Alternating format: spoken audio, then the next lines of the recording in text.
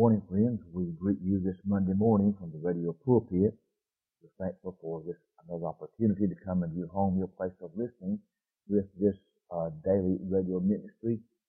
Please pray for us. Today we'll be going to the book of John chapter 6. If you have a Bible and can follow along with us, let's go right into that service from the book of John chapter number 6. And I trust the message will be a blessing to your heart today.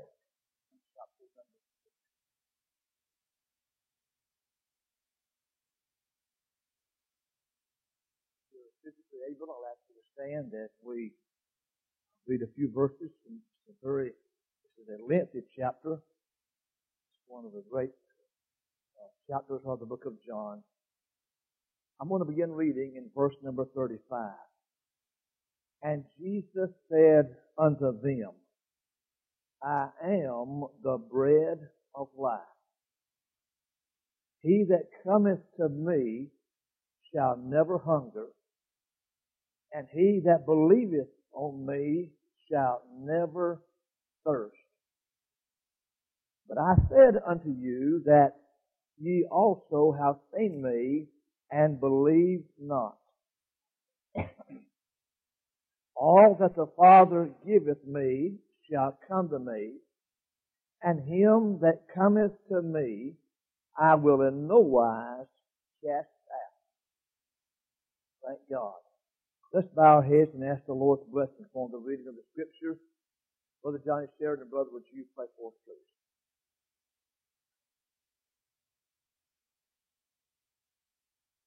Our emphasis this morning is the latter part of verse 37. It says, and him that cometh to me, I will in no wise cast out.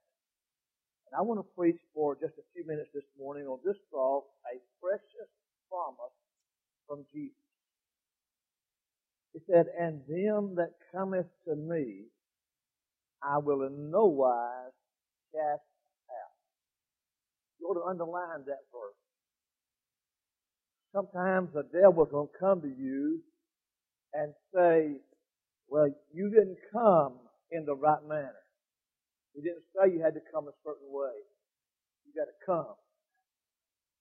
And the devil's going to say, well, you didn't say the right words. It's not what comes from here, it's what's in here. And the devil will use a lot of things on you to confuse you and to make you doubt. But I'm glad for the promise of His Word. The Bible said God cannot lie. And the Bible says in 2 Peter 1:4, He's given us exceeding great and precious promises. Look at the adjectives. They're exceeding. The promises of God are exceeding. And then He said that they're great. And then He said that they're precious. And I want to just focus today upon that thought, the precious promise from the Savior. And I trust that if you're here this morning and you are unsaved, that you will consider this verse and you'll take God at His word. Let me ask you this morning, has God ever lied to you? He never has. And if you will come to Him, not to me, and really not so much to the altar, but to Him, He'll save you today. He'll save you. You say, how do you know He would? He said He would. Well, how many here has put that verse into practice? How many know that verse to be true? Amen. Yes, sir. As a teenager, I came to Him. And you know what? He didn't turn me away. He didn't cast me out. He gave me bread. And I'm no longer hungry. He gave me that water. And I'm no longer thirsty for the things of this world. Three thoughts I want to share with you this morning. First of all, I want to say here is a statement regarding divine sovereignty. Look at the first part of verse 37. All that the Father giveth me shall come to me. May I say, though I don't understand all that verse implies, I'm telling you, friend, that this is not a hit and miss proposition. God is in the business of saving sinners. And He said here, all that the Father giveth me shall come to me. Here we see a statement of divine sovereignty. In John 17:2, He said that He should give eternal life to as many as Thou hast given Him. Here in this verse we see the foreknowledge of God. I like what Dr. Sattler said. He said, has it ever occurred to you that nothing has ever occurred to God? And may I say, when you and I get to heaven, God's not going to look at us and say, I didn't know you was coming. Oh, but He knows. Now, we don't know who's going to be saved. Therefore, we're to preach the gospel to every creature. But God knows who is going to be saved. The Bible tells us in Acts 15 and verse 18, known unto God are all His works from the beginning of the world. God knows. God's aware. And God knows what's going on. He knows who's going to be saved. He knows who's not going to be saved. And those that are not going to be saved, it's going to be their fault, not God's fault.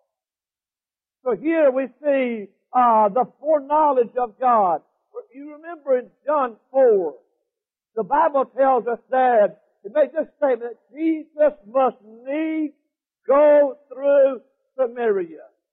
Now the Jews and the Samaritans were at odds, and a Jew would bypass, take the long way around to avoid going through the city of Samaria. But guess what? Jesus came through Samaria. He said He must needs go through Samaria. Why did He do that? Not just for a shortcut, because He knew there was somebody there that was thirsty. He knew there's somebody there that needed a drink more than a Jacob's well, that needed a drink of living water.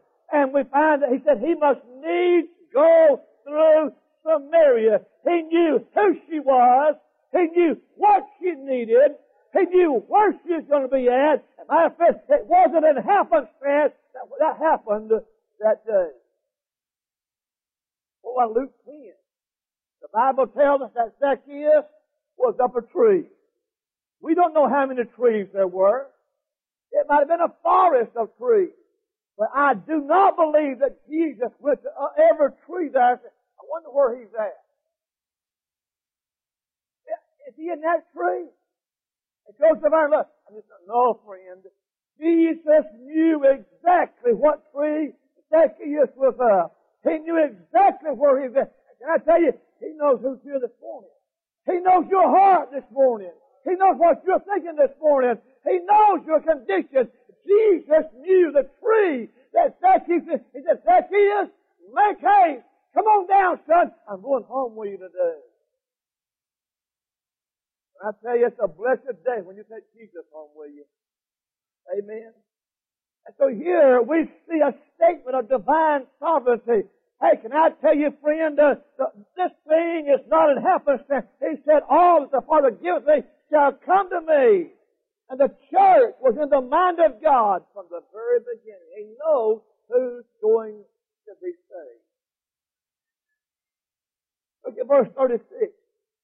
He said, that ye also have seen me and believe not.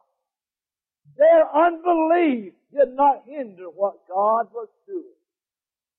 In Acts 28, verse 24, the Bible says there regarding Paul's ministry and his preaching, it said, some believed and some did not. So preachers, when you preach, just remember, some going to believe and some not going to believe. And that should not discourage us. The same principle that was applicable in Jesus' day. It was applicable in John's day. It was applicable in Paul's day. Some are going to believe and some are not going to believe. Right? So here we find a statement of divine sovereignty. But here's where my emphasis is. Again, here is another statement of human responsibility. Look at verse 37. And him that cometh to me, I will in no wise cast out. Now notice, first of all, here we see a proclamation. He said, him that cometh. It's personal. It's personal. You personally must come. We was in on a vacation last week, and on Wednesday night we went to the Freedom Baptist Church there in Sevierville or Pigeon Forge. And the pastor was really taking he asked all the preachers to come up and make a statement. He didn't know me. I could have been first cousin to Benny Hinn, as far as he knew. But he had all the preachers to come up and testify and say a few words. And two of the preachers before me told of their previous life before they got saved. And some of you could identify with that. It was a life of alcohol and so on. And I got up and I said, I appreciate these men's testimony, but I don't have that testimony. I've never known a day of being drunk. I had never known a day of drugs and alcohol. I've never known that. I was brought up in church. But I said this, but I was just as lost. And let me tell you, you're not going to heaven on your mom and daddy's religion. It's a personal matter. And him that cometh to me, I will in no wise cast out. So here is a proclamation. Him that cometh. It's personal. Then notice the need for a preacher. Why do I need to come to him? Number one, you're a sinner. All have sinned and come short of the glory of God. There's none good, no, not one. There is not a just man on the earth that doeth good and sinneth not. We are sinners by nature. The Bible says, behold, I was shapen in iniquity, and in sin did my mother conceive me. Sinning doesn't make you a sinner. You sin because you are a sinner. It's the nature. And we're not talking about the need for coming. We're sinners by nature, and then we're sinners by practice. It's a human nature to just sin. The Bible says that in the book of James that if you broke one of the least of the laws, you are guilty as if you broke them all. Practice. And then we're sinners by choice. That's the need for coming. Then notice the nature of our coming. The Bible tells us in Acts 20 and verse 21, repentance toward God. Now, that word is left out in a lot of sermons. Repentance toward God and faith toward our Lord Jesus Christ. So here is the nature of our coming. There must be repentance. But what's involved in repentance is being sorry for what you've done. I've sinned. We've sinned to come short of the glory of God. Repentance, it's admitting that we can't save ourselves. It's admitting that our good work can't save us. Well, we've run out of time for the message today, but we do appreciate you being tuned in. And I trust, friend, that if you're not saved, that you will do what the Scripture says. He said that he that cometh to me, I'll in no wise cast out. Friend, I believe that with all of my heart. I encourage you to do that if you're not saved. If you have never trusted Jesus as your Savior, and you come to him and be saved by the good grace of God. I promise you'll not be sorry in this life, and certainly not in the life to come. May the Lord bless you till tomorrow in Jesus' name. Amen.